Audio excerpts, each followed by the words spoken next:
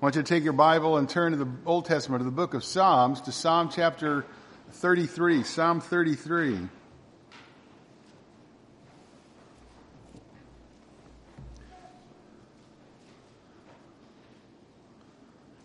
God's word says this: "Sing for joy in the Lord, O you righteous ones. Praise is becoming to the upright. Give thanks to the Lord with the lyre. Sing praises to him with the harp of 10 strings.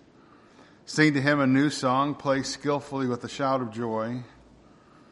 For the word of the Lord is upright, and all his work is done in faithfulness. He loves righteousness and justice. The earth is full of the loving kindness of the Lord. By the word of the Lord the heavens were made. By the breath of his mouth all their host. He gathers the waters of the sea together. As a heap he lays up the deeps in storehouses. Let all the earth fear the Lord. Let all the inhabitants of the world stand in awe of him. For he spoke and it was done. He commanded and it stood fast. The Lord nullifies the counsel of the nations. He frustrates the plans of the peoples. The counsel of the Lord stands forever, the plans of his heart from generation to generation. Blessed is the nation whose God is the Lord, the people who he chooses for his own inheritance. The Lord looks from heaven, he sees all the nations of men. From his dwelling place he looks out on all the inhabitants of the earth. He who fashions the hearts of them all, he understands all their works.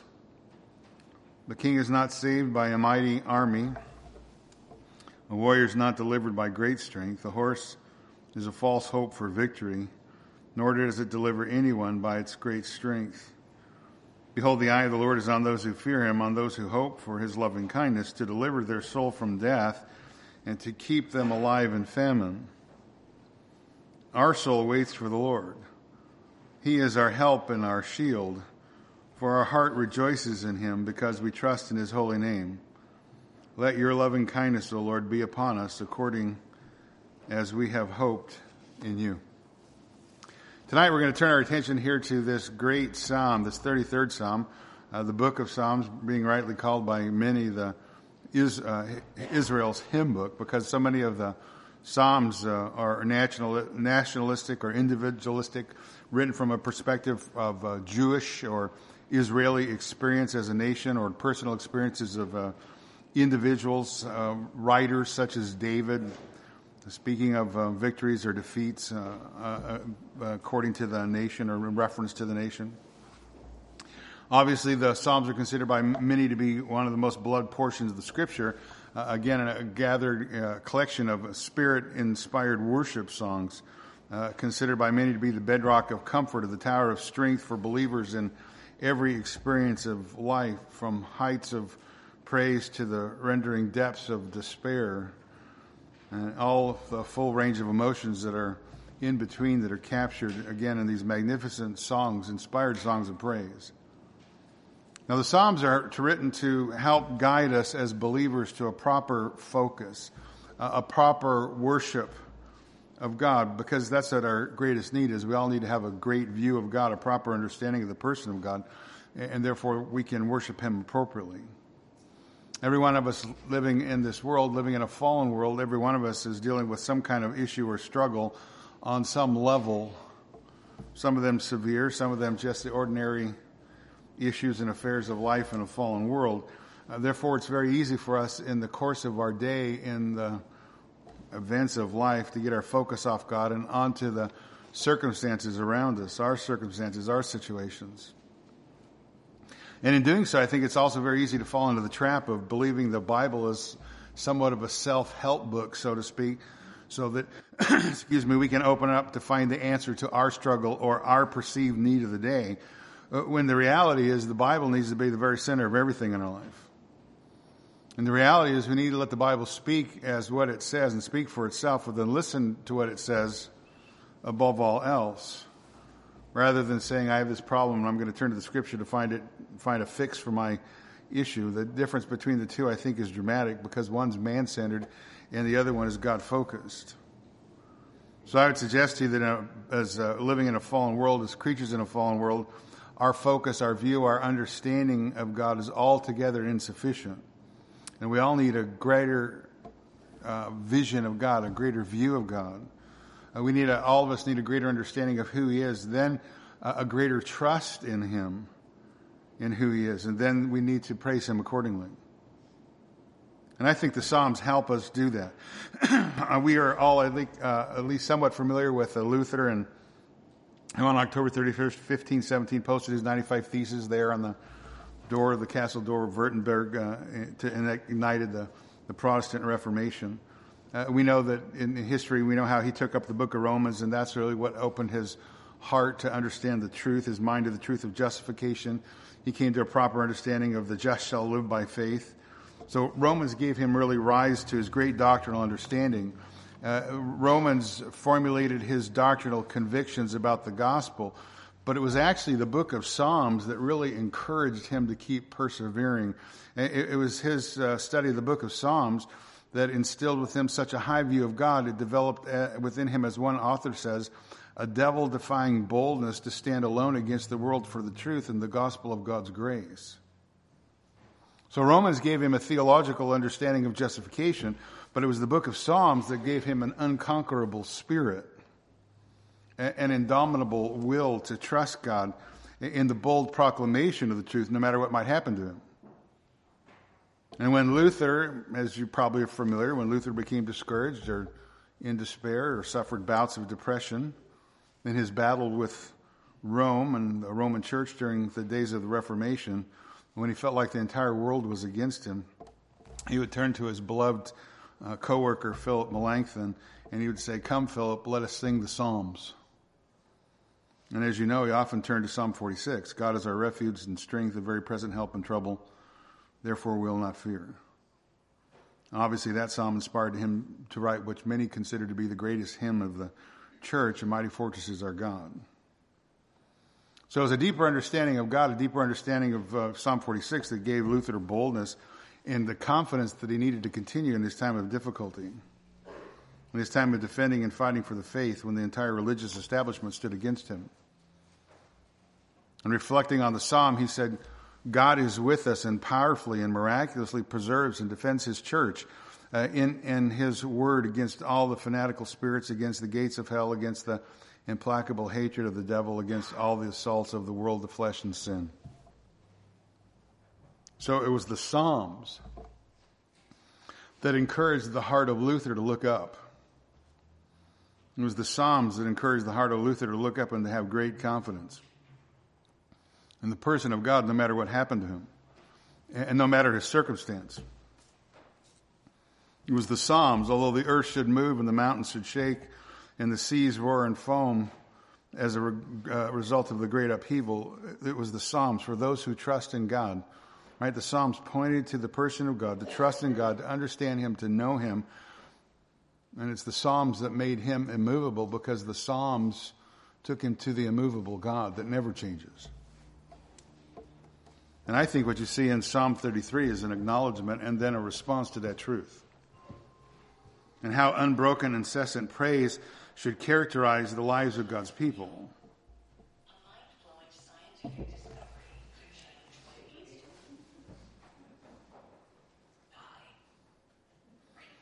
The heart of worship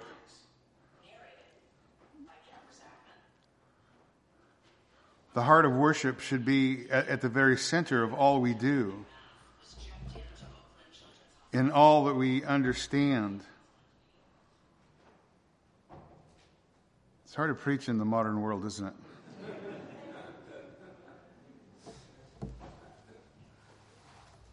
Silence your phone and you're trying and you can't because it's demonic. Amen.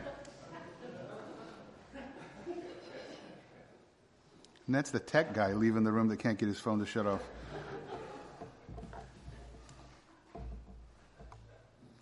In Psalm 33, what you have is an acknowledgement and response to the truth. How unbroken, incessant praise really should characterize the lives of God's people. The heart of worship really should be at the very center of all that we do and understand and know as we understand our God and declare our trust in His sovereign control over everything. Therefore, praise really should control us. Praise should fill our hearts and our lives, our mouths, as we get our perspective off of ourselves and onto the person of God who again is worthy of our worship. And while the Psalms do indeed deal with our life in a fallen world, the Psalms, nor any scripture for that matter, are really not preoccupied with life and our earthly life or our earthly struggles. The preoccupation of the scripture is God. The preoccupation of the scripture is the glory of God, the glory of Christ. The Bible in general and the gospel specifically points us away from ourselves and to an eternal perspective on things. It's the Word of God that points us to the transcendent God who dwells outside the realm of time, the eternal God who lived in eternity past, as the Scripture points us to the person of God who's high and lifted up, glorified on his throne, ruling and reigning over the affairs of the world of men in time. And he will rule and reign over the eternal future. So rightly, the focus, when you go to the Scriptures, the focus comes off of us and put squarely on him. And our response should be to this God, this transcendent God. It should be our praise. Now, as we turn our attention to Psalm 33, the psalm is entirely focusing on the person of God. The psalmist speaks to the person of God. And what the psalmist does is he causes us and commands us to worship this God.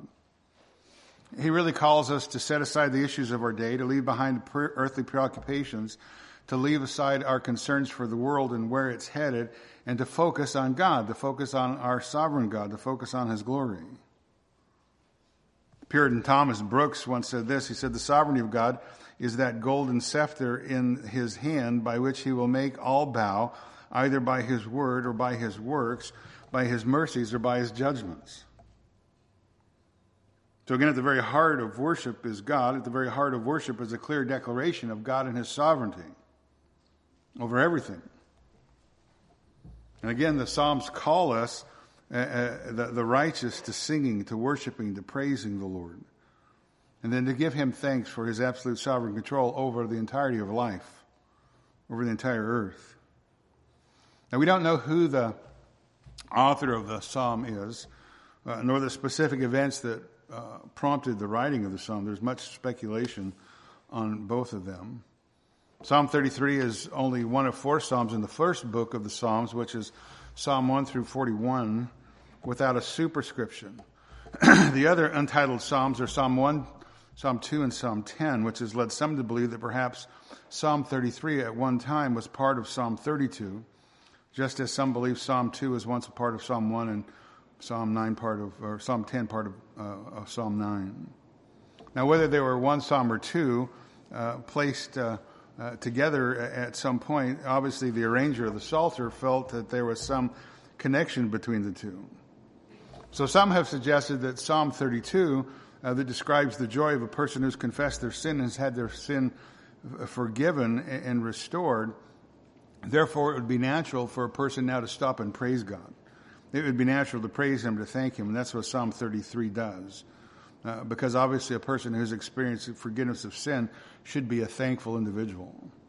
If you wanted, you could look up there and kind of see, I think, a little bit of a connection there between Psalm 32, 11, the last verse, in Psalm 32, then the beginning of Psalm 31. Psalm 32, 11 says, "Be glad in the Lord and rejoice, you righteous ones. Shout for joy, all you who are upright in heart. Sing for joy," verse 33, "sing for joy in the Lord, you righteous ones. Praise is becoming the upright." So whether they were connected or separate, there's a possibility they were at one time one psalm. The focus on Psalm 33 really is praising God for his word and for his works. It's to focus on the creation and to focus on the deliverance by God of his people from their enemies. The underlying issue, I think, in the psalm is to praise God for who he is, to praise him for his attributes, both his sovereignty and both his unfailing love, or his loving kindness. It's mentioned several times, verse 5, verse 18, verse 22. Because again, if the psalms go together, then the one who's been forgiven by God will rightly be overtaken by the attribute of God's mercy, his loving kindness towards them. So the psalm begins like this, with just a straightforward call to worship. And it's a call to worship, and a call to worship with joy. Verse 1, "Sing for joy in the Lord, you his righteous ones. Praise is becoming to the upright. Give thanks to the Lord with the lyre, sing praises to him with the harp of 10 strings, sing to him a new song, play skillfully with a shout of joy. So when we rightly place our attention on God, really gladness, joy should be the response. Joy and gladness really should be the response of the greatness of the person of God. And again, you'll notice there in that opening segment there that the psalmist calls the people of God to enter into this activity. Not the world in general, but the people of God. They're to respond to God in joy and to sing to him. It's interesting, in that section I just read, there's a number of imperatives in this opening call to worship that the psalmist employs, and they are what the righteous are to do, or how the righteous are to perform this worship as they worship and praise God. They are to sing joyfully. They are to praise him, give him thanks, sing praises, sing to him a new song, play skillfully, and then with a shout of joy. This is how the people of God are to worship their God. This is how they're to worship him, how they're to thank him they're to do it joyfully, skillfully, loudly, with instrument and voice. Sing for joy in the Lord, you righteous ones, praises becoming the upright. Give thanks to the Lord with the lyre, sing praises to him with the harp of 10 strings. Sing to him a new song, play skillfully with a shout of joy. It's actually the first psalm that mentions musical instruments to be used to stir the heart in its praise of God, because the Bible permits the use of instruments. There are some people that perhaps you're familiar with, come from certain backgrounds, that think that musical instruments are impermissible in worship. That's not what the psalm says. And obviously, if you've been here for a while, you understand here at Cornerstone Bible Church, we primarily use the piano. We're not opposed to other instruments. So if you can play one, let Bruce know. He'll put you to work. We use the organ sometimes, which I appreciate because I love the sound of the organ. But what we do here is we emphasize the corporate aspect of worship. We emphasize corporate singing, where our voices really become the driving force behind the music, behind our singing. We predominantly, as you know, sing hymns because they elevate doctrinal truth. It points us again to the persons of God in Christ. And we sing loudly here, right? And rightfully so. Every person in the congregation comes and are committed to worship through voice, are committed to be obedient to the command of Scripture, as it says in Ephesians 5:19, speaking to one another in psalms and hymns and spiritual songs, singing and making melody with your heart to the Lord. So corporate singing is an integral part of true worship, which again, every person who's part of our fellowship is committed to be a part of that. To the loud projection of our voices, expressing our thanks and our gratitude to God from our heart. We don't mumble here. We aren't blown over by the band on the stage. We actually hear each other sing. And that's an encouragement, right? We sing with joy from our heart. And the idea that the psalmist says here we should sing with a new psalm in verse 3, directed towards God, is I think that the new song is the song of the heart that is transformed by faith in the persons of God in Christ. Suggesting that perhaps the old song was the songs we would sing before we came to faith in Christ. Worldly songs, meaningless songs, earthly, man-centered songs that reject or that reflect the heart of the fallen writer. But a new song is a heavenly song. It's an eternal song. A God-centered song that is reflective of a redeemed heart. A new song sung on new occasions with new impulses to express our praise to God. And every song that we sing praises God, comes from or emerges from a renewed heart that again is thankful, that rejoices in God's goodness, that is filled with joy and awareness of God's grace in our life. And I want to go back and just think about this issue a little bit more, draw our attention to the use of imperatives, because I said there's a number of them, and I read them to you in this opening call to worship. And I think we got to get a handle around this because I think it's very helpful. Obviously, the imperative is in the mood of command. But what you need to understand and what we need to see is what the imperative does. The imperative calls us out of our daily lives. The imperative commands us to come out of our personal preoccupation with self, to come out of dealing with our issues, our struggles, our problems, and it intentionally focuses our attention upward on God. It commands us to come out of this fallen world and the daily lives of fallen people around us and the problems, and then to come into the realm of worship, where we are responding to God, singing for joy, praising Him, giving thanks to Him. And again, the use of repeated imperatives is a call to exuberant loudness and driving our worship. Again, the imperative is the mood of command. It's not the mood of suggestion. It's the mood of command. It doesn't say do this if. It doesn't say do this if you feel like it. It doesn't say, okay, don't do it now, do it when you get around to it. Do it when your life is going better. It's not what it says. It's the mood of command.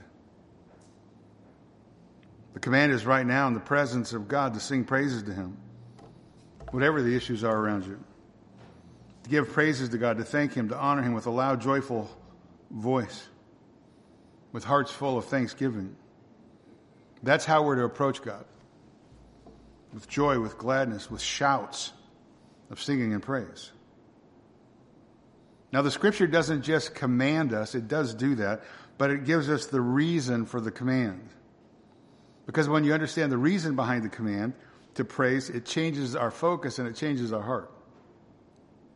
And it drives us to what is really important, or probably more accurately, it drives us to who is really important. It drives us to the persons of God in Christ. So what the psalmist is going to do is he's going to begin to start to give a list of reasons to cause us to rejoice, to cause us to worship God. Sing for joy in the Lord, you righteous ones. Praises becoming to the upright. Give thanks to the Lord with the lyre. Sing praises to Him with the harp of 10 strings. Sing to Him a new song. Play skillfully with a shout of joy. Verse 4, the next word 4, F-O-R, 4. Here's the reason. 4. Here's why we should do this. Here's why we should obey these imperative commands to worship God. Here's the ground of our praise. Here's the reason for our praise. Here's the cause of our rejoicing. For the word of the Lord is upright, and all His work is done in faithfulness. He loves righteousness and justice on the earth, and the earth is full of His loving kindness, or some translations say steadfast love. The earth is full of the loving kindness of the Lord. The earth is full of the steadfast love of the Lord. So the psalmist begins by saying we should sing praises loudly to the Lord with a shout of joy because of His word. Right? Because of His word and because of His word. His works. Right? His word. For the word of the Lord is upright. That means that everything God says is true. Everything God says is right. Everything that God commands is perfect. Everything that God says in His word can be trusted because He's the God of faithfulness. For the word of the Lord is upright, and all His work is done in faithfulness. Now, if you have the King James, it says all His works are done in truth. All His work is done in faithfulness. All His work is done in truth. Verse 5, He loves righteousness and justice. The earth is full of the loving kindness of the Lord, or again, the steadfast love of the Lord, the goodness of the Lord. That's our God. Our God is the God of truth. Our God is the God who can be trusted in everything He says. Our God is the God who loves righteousness. Our God is the God who loves justice. Our God is the God who's faithful, the God who's merciful, the God who is loving and kind, right? He is a merciful God. Now, isn't it good when we open the Bible to believe the fact that God's word is true, right? Aren't we encouraged by that? Everything we read, we know is true because it comes from the truthful God.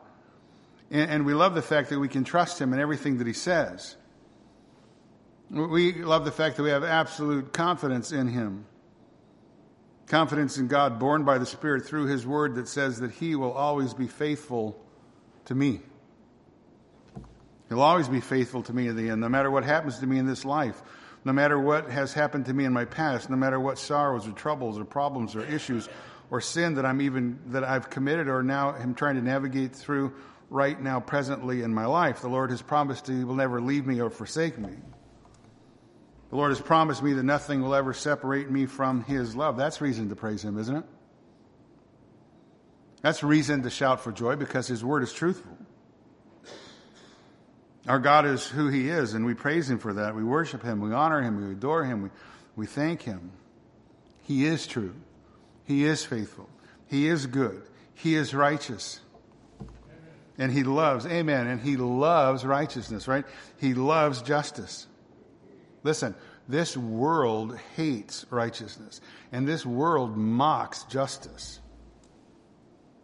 We live in a time where we've completely abandoned any kind of objective standards, a time where we have abandoned truth. We've abandoned any kind of standard of morality. Our children, for the most part, aren't taught anything about right or wrong anymore. They have no knowledge of that. Therefore, they're easy prey for the wicked, easy prey for the perverted. And man, having abandoned the Word of God, has abandoned objective truth. Therefore, there's no truth outside of man. Now man stands as the reference. Man stands as the standard of truth. Therefore, you see exactly what you see. Everybody does what is right in his or her own eyes. And what you see around us is the result of that catastrophe and fallen thinking, complicated by the wrath of God and his abandonment, God giving men over to the depravity of their fallen minds. What you see in the world around us is utter moral chaos. There is no moral compass. There is no moral standard. Perversion runs rampant. And the rejection of the biblical standard of male and female, the biblical standard of marriage, again, the perversion of those things, the sexualization of our children, the sexual mutilation of our children, and the promotion of that by people in our government, it just goes on and on. The wickedness, the chaos reigns in a world of fallen men who rejected the truth. Wickedness and chaos reigns in a world of fallen men who've abandoned God's standard. The Word of God that he has provided for life and godliness in this world. That's the world of men, but our God doesn't change. For the word of the Lord is upright, and all his work is done in faithfulness. He loves righteousness and justice on the earth. Right? In the earth, the entire earth is full of his love, his loving kindness. The entire earth is full of the steadfast love of the Lord. And that truth gives us tremendous hope and encouragement as we focus our heart on him. That again, no matter what our circumstances are in life, no matter how sin or sinners are working around us in their depravity and their polluted nature in the world around us, God's above all of it. God transcends it. God is the ultimate holy God. The infinitely good, infinitely true, just God who loves me. The one who has called himself to me. The one who's blotted out my sin as far as the east is from the west because of his tremendous love and the substitutionary sacrifice of his dear Son, the Lord Jesus Christ. I've been forgiven. Right now, I'm redeemed by grace, taken from being aliens and strangers, and now been brought into the family of God and the family of Christ, made a son, a daughter, loved by the Eternal One. The entire earth is full of the loving kindness of our Lord. Right? And we see it in our lives, right? We see it in our lives. We see it all around us. The mercy of God. And that's another reason to shout for joy. That's another reason to praise God, to worship him. For the word of the Lord is upright. All his work is done in faithfulness. Again, all his work is done in truth. And again, that means whatever God says he's going to do, he'll do. He'll faithfully make it happen. His counsel stands forever. His plans can never be thwarted.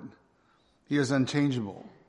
And that gives us great encouragement in a troubled world that is always changing.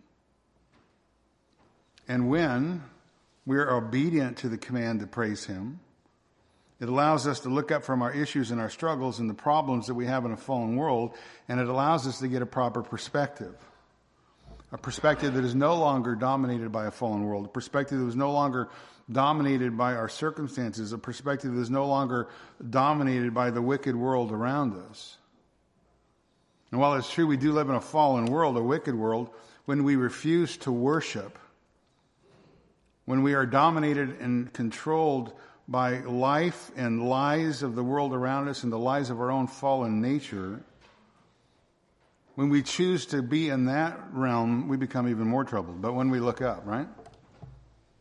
When we look up, when we intentionally and obediently enter into the realm of worship and praise, when we intentionally bring our minds and hearts in submission to the truth, to the Word of God, when we reflect on Him and His character, His nature, His attributes, then our spirits start to rise up and our hearts begin to soar. Because when we go up in worship, then our perspective changes. When we focus our attention on our good God and intentionally worship Him and respond to Him with thankfulness and joy, our perspective becomes right. It gets corrected. And then we have hope. And then we have joy. Because now we're in His presence. Sing for joy in the Lord, you righteous ones. Praise is becoming the upright. Give thanks to the Lord with the lyre. Sing praises to Him with the harp of 10 strings. Sing to Him a new song. Play skillfully with a shout of joy. For the word of the Lord is upright, and all His work is done in faithfulness. He loves righteousness and justice, and the earth is full of the loving kindness of the Lord. So not only do we worship the Lord with joy and with gladness, because of His word, because of His work, because His truthfulness, His character, His love for righteousness, His love for justice, goodness, loving kindness, His steadfast love, His mercy. Not only do we come into His presence with joy and gladness, but we come into His presence worshiping Him with reverence. Meaning we have an understanding of the greatness of our God. And that understanding of the greatness of our God should cause us to flee from any kind of casual approach to Him in worship. It's far too much casual approaching of God in worship in the day in which we live. He's not your homeboy. He's not your buddy, your friend. He's the God of the universe. He needs to be treated with reverence. We approach our God with reverence in a fashion that is not unworthy of His supremacy, because He is the supreme one. He's the author of life, the giver of life, the maker of the heavens and the earth. He's the one who rules over all. He is the one who's absolute sovereign. Verse 6, by the word of the Lord the heavens were made, and by the breath of His mouth all their host. He gathers the waters of the sea together as a heap, and lays the deeps in the storehouses. Verse 8, let all the earth fear the Lord. Let all the inhabitants of the world stand in awe of Him, for He spoke, it was done. He commanded, and it stood fast. By the word of the Lord the heavens were made. By the breath of His mouth all their host. This means that He created, the Latin term is ex nihilo. He created out of nothing. Everything that exists comes into existence by the power of His word, which again speaks to His greatness, which again speaks to His power, His supremacy. He's the God who speaks and it's done. By the word of the Lord the heavens were made. By the breath of His mouth all their hosts. He gathers the waters together as a heap. He lays up the deeps in the storehouses. Now obviously it's an echo out of Genesis chapter 1. Again, the fact that God is the creator of the world. And if He created the world, and He did, if He created it by the power of His word, that means, listen, He is also in control of it. Which leads us to the truth of God's providential rule over this world, which the psalmist is going to develop here in verses 10 through 12. He rules. He's the creator, not men. He rules, not men. He is the one who created it by His word. He is the one who's in control of it. He's the all-powerful one. He made everything. He made everything, the world, the universe, and everything that's in it. And if He spoke all of it into existence by just the power of His word, that means that He is infinitely different from and infinitely superior to and more powerful than any mere human being. And more powerful than anything that a human being can do. That's why the psalmist rightly interjects verse 8 when he says, let all the earth fear the Lord. Let all the inhabitants of the world stand in awe of Him, for He spoke, it was done. He commanded, it stood fast. Men need to rightly fear the Lord. Right? And that's a large part of the problem in the world. Nobody fears the Lord. Everybody thinks they're their own God. The Bible says the fear of the Lord is the beginning of wisdom, and fools despise wisdom and knowledge. This country is run by fools. Many of them. Men need to rightly fear the Creator, their Creator, the one who has power both over their life and over their eternal destiny. That's why the Lord Jesus said in the New Testament in Matthew 10, verse 28, do not fear those who kill the body, but are unable to kill the soul, but rather fear him who's able to destroy both soul and body in hell. Fear of the Lord is the beginning of wisdom. We need to get our information from people who are wise, not people who are fools. And people who don't know the Lord, people who refuse to bow their knee to the Lord, they're fools. They despise wisdom. Oh, the world likes to puff them up, put them on TV, give them a talk show or a news hour or whatever.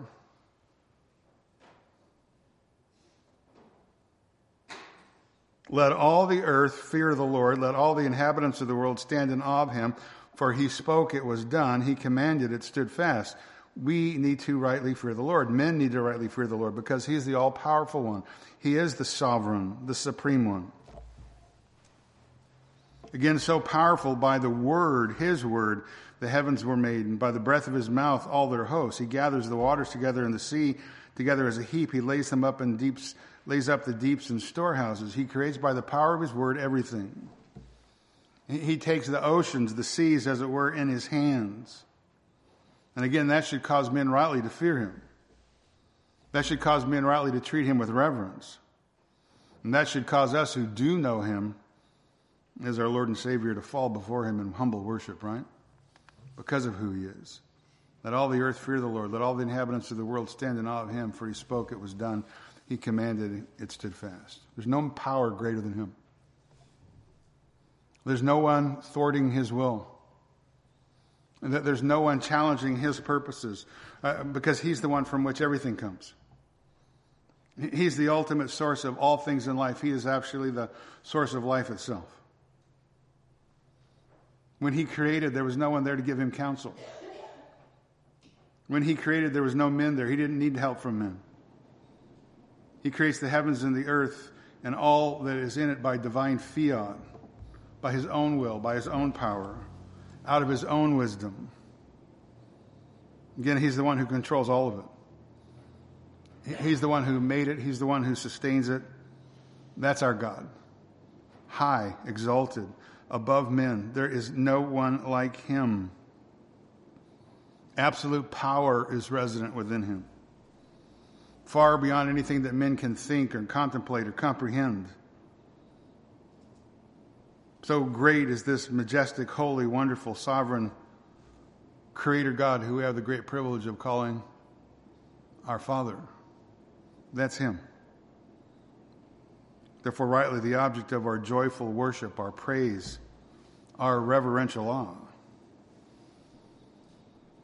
Again, in the absolute arrogance of puny fallen men who think that they can do something with God's creation before God is done with it.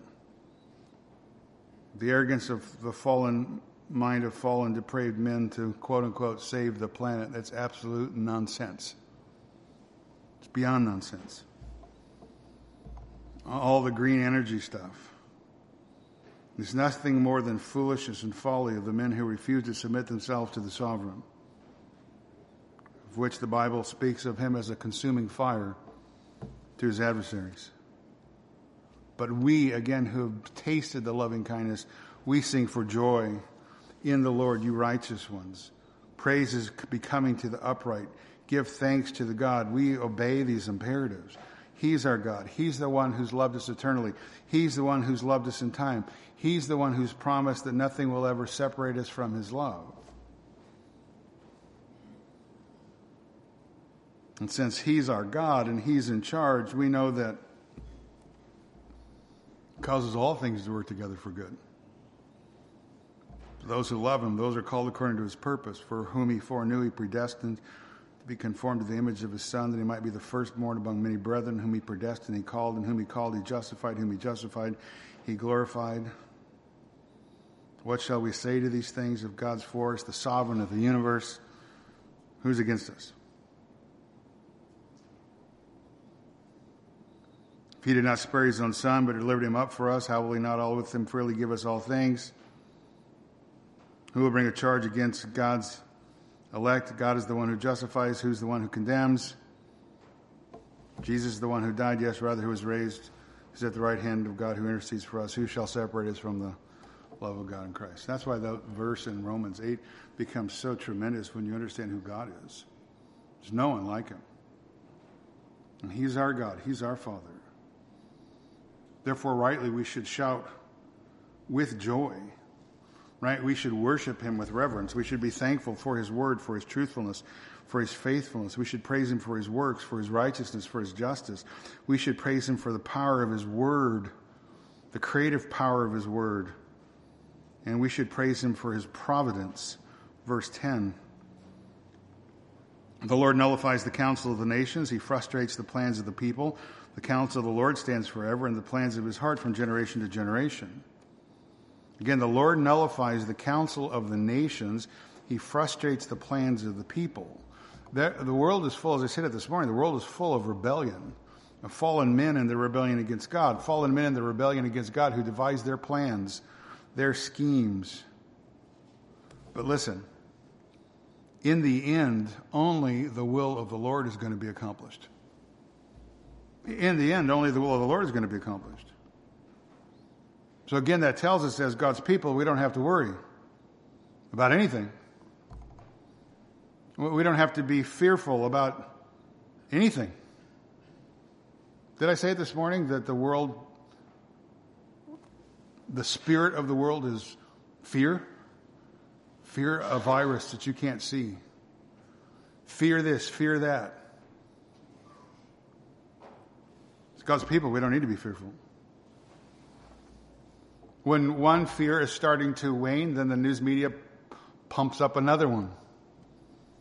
This virus, that thing. Oh, boy, the military stuff is going on around the world. We should be really scared about that. Look at all the hostile regimes in the world.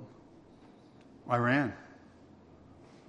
North Koreans. The Russians. Chinese. The radicals of Islam. Even our own government. Which is probably something to be fearful of, but we won't address that, right? Our own foolishness. But ultimately, when you look at men and the rulers of the nations, the military powers, they're not ultimately in charge. God is. Our God is. Our good God, our caring God, our loving God. The one who has made great sacrifice on a personal level for us that we might be redeemed and brought into his family. We're not called to worry, but we're called to trust. To trust him because he's the one who's in control of all things. He's the one who's in control of time and history. The psalmist says, Psalm 115, verse 3, our God is in the heavens. He does whatever he pleases. That's a picture of sovereign rule. Our God is in the heavens. He does whatever he pleases. So again, we're not called to be fearful. We're called to trust. To know that his will dominate. His final word will be carried out. It will come to pass exactly as he has determined it will come to pass because he's in control of all things. He is the one who's under providential, or he is the ruler of providence. He's the one who's in providential control of all things. The Lord nullifies the counsel of the nations. He frustrates the plans of the people. Again, men in their great wickedness always act wickedly. We shouldn't be surprised by that. Men in their great wickedness conspired against the sinless Lord Jesus Christ. Their plan was to murder him. Listen, their plan was to murder him. God's plan was to raise him from the dead. Amen? God's plan was to raise him from the dead so that he might be the perfect substitutionary sacrifice for men who would repent and place their faith in him, so that God might be able to grant forgiveness of sin, so that God might be able to put his mercy and his loving kindness, his graciousness on display. Counsel of the Lord stands forever. Plans of his heart from generation to generation. Again, let me tell you what that means. It means you can go to bed at night, go to sleep, not worry about anything. Because whatever happens in the world as it continues to unfold us around us, it's all part of his plan. It's all part of his plan, his purpose for the ages. There's nothing that happens that's not a part of his divine plan. It's our God who determines what takes place in the world. It's our God that determines what's going to happen and when it's going to happen. Isaiah 46:9, remember the former things long past, for I am God, there's no other. I am God, there's no one like me, declaring the end from the beginning, from ancient times, things which have not been done, saying, my purpose will be established. I will accomplish all my good pleasure. Psalm 135, verse 6, whatever the Lord pleases, he does in the heavens and in the earth, in the seas and all the deeps. Daniel chapter 4, verse 35, and all the inhabitants of the earth that are counted as nothing, but he does according to his will, and the host of heaven and among the inhabitants of the earth, no one can ward off his hand or say to him, what have you done? We should be comforted greatly by the fact that our God is in control of all things. We should rest in his providential control and then trust him again to realize that whatever's going on in our life, he's going to make all things work together for our good and for his glory.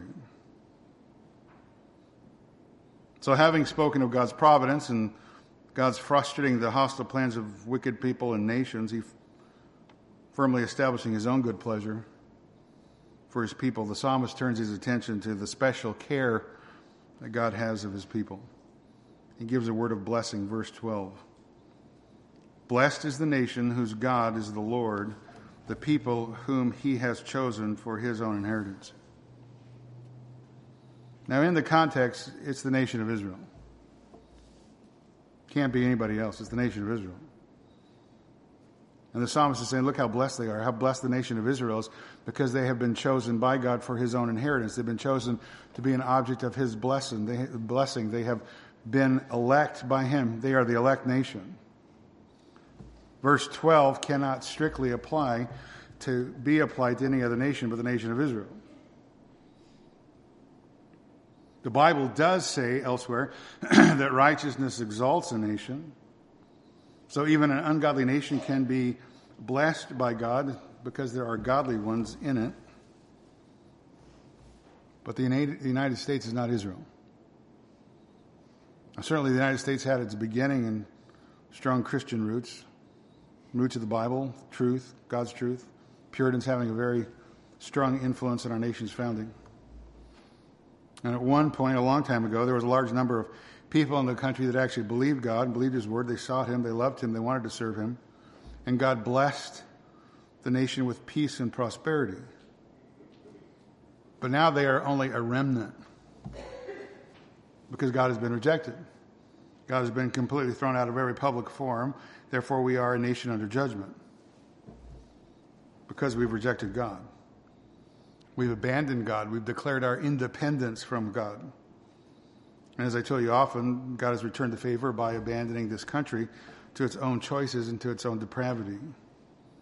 And one day this country will face final judgment as a nation because God is the one who sets the boundaries. God is the one who sets the times and the boundaries of all the nations in the past, and likewise he's going to do so with this nation, having determined their appointed times and the boundaries of their habitation, Acts 17, verse 26. At one moment or at some moment when God's through with this nation, it's going to be over. It'll be no more. So while we're thankful to be a part of this nation, you better not put your trust in this nation. You better not put your hope in this country. Better put our hope in God and him alone, no matter what the structure of this civilization, quote unquote, that we're living in. Now, while it's true that the nation of Israel is blessed by God because he is their God, it's also true that God is God over all. He doesn't have the same blessed, loving relationship with the pagan nations as he does with the nation of Israel, but nevertheless, he does rule over them. And he knows exactly what they're doing always. Verse 13, the Lord looks from heaven. He sees all the sons of men from his dwelling place. He looks out on all the inhabitants of the earth. He who fashions the hearts of them all, he understands all their works. That by very definition is omniscience. God knows all, right? He knows everything. He has all knowledge. Those verses by very definition are a definition of omnipresence. The fact that he's present everywhere. He's the all-present, all-knowing God. He sees everything. He knows everything, meaning there's nowhere that you can flee from him. And while it's true that God watches over the wicked and knows their heart, the primary purpose of the psalm really is to encourage the hearts of the righteous to sing, to be encouraged by who their God is. So I think in those verses, while it's true that God's watching over the wicked, I think he's also, the psalmist is saying, look, there's a certain sense of encouragement that we should take from that fact that God knows everything. That there's nothing hidden from him, no one hidden from him. Again, it's another demonstration of his power. It should cause us to trust him because he is present everywhere. You don't have to pray, God be with us. He is. We don't have to inform him of our circumstances. He already knows it. He's well aware of our situation because he knows all. He sees all. But again, it's only those people who align themselves with this God and his revealed plans that are going to know the fullness of his inheritance, the blessing of forgiveness of sin, and the righteousness given as a gift by grace through the person of the Lord Jesus Christ. So again, blessed are those people whose the nation whose God is the Lord. Verse 16, the king is not saved by a mighty army. A warrior is not delivered by great strength. Verse 17, a horse is a false hope for victory, nor does it deliver anyone by its great strength. It's just another acknowledgement of the sovereignty of God. The sovereignty of God over the affairs of men. Men think very highly of themselves. They think very highly of them, the size of their armies. I don't know if you saw it this last week. I love airplanes. I got kids that are pilots. They rolled out some really cool stealth bombers. Man, that was cool. We got 8 of them.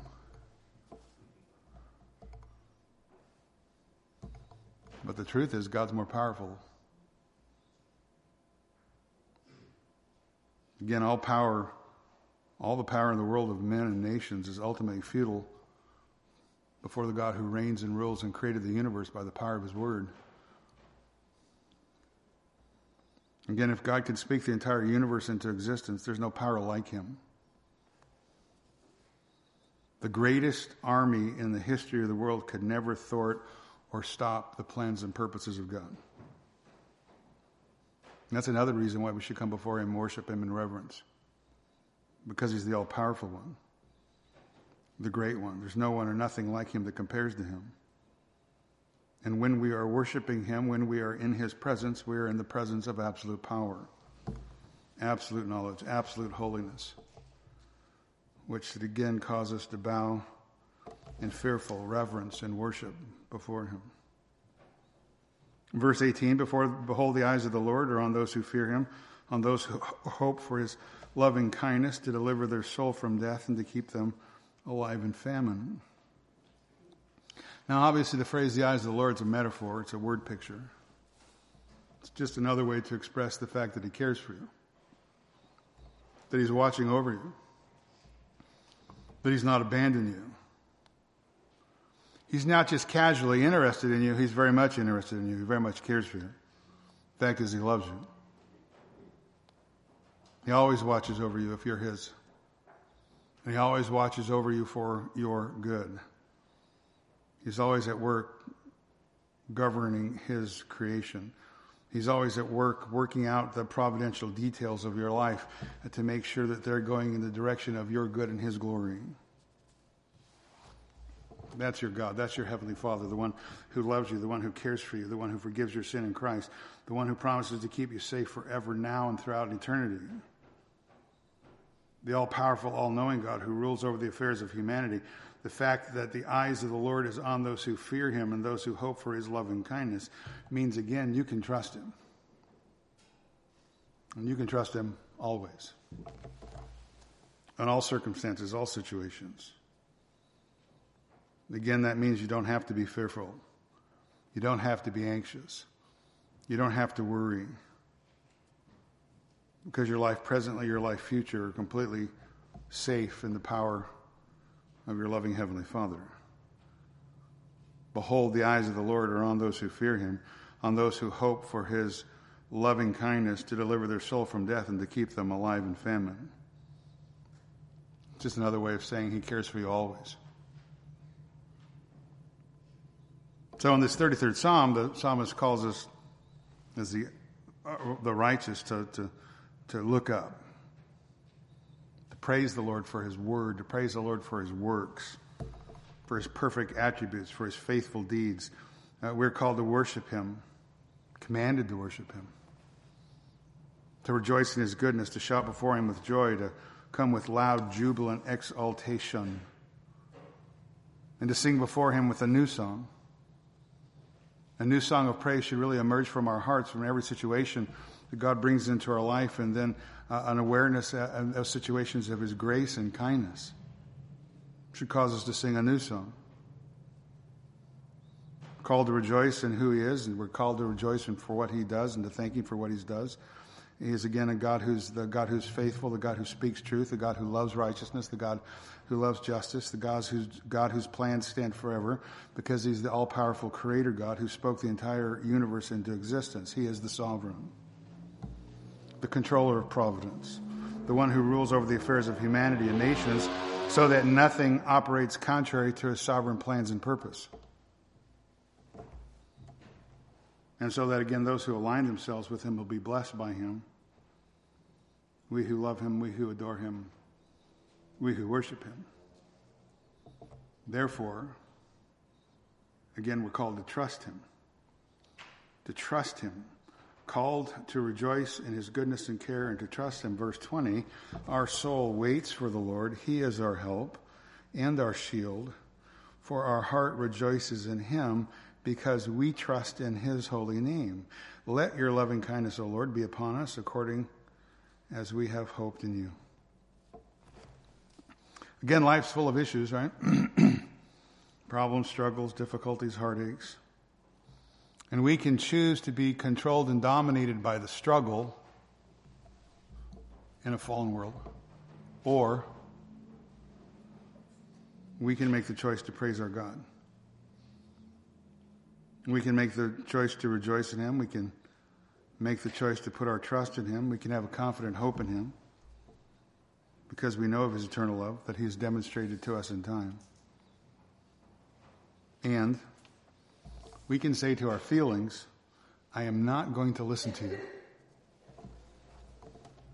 We can say to our feelings, I'm going to choose to hope in my God. I'm going to choose to praise him. I'm going to choose to trust him. Even though I may not understand the difficulties of my life or the circumstances or the heartache of my present situation, yet I'm going to take my stand with him. I'm going to take my stand with his word, with his nature, his character, his loving kindness, his steadfast love. I'm going to take my stand with him and take my stand on his truth, his word. I'm going to trust him. I'm not going to listen to your feelings. I'm going to be obedient. I'm going to enter into the realm of worship. I'm going to look upward and focus all of my attention upon him with a confident expectation and trust, and I'm going to rejoice in his holy name. Have I told you we need to start speaking to ourselves and stop listening to ourselves?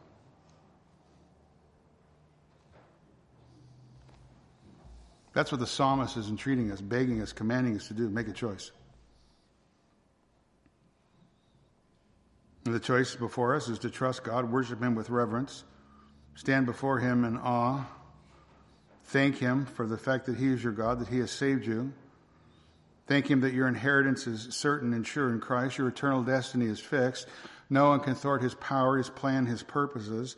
Thank him that he is your loving shepherd. He's your master. He's your Lord. He's your Father in heaven.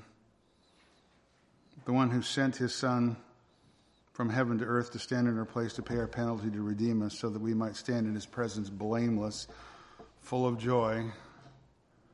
Because that's the only place that joy is found in this fallen world. It's in his presence. And we choose to praise him. Amen? What a tremendous psalm, right? What a tremendous God we serve. Our Father in heaven, we're so thankful for the clear encouragement by the psalmist just to focus on you, to trust you, to be encouraged by a redirection of our sight, not living by our feelings, but living by your truth, by your word, trusting in your character, your nature, your love for us. We praise you. We're so thankful for our opportunity to gather together this day to worship you both in the morning and the evening. So thankful for your word that gives us such great hope. We love you. We're so thankful. Thank you for these dear people, and I praise you in Christ's name. Amen.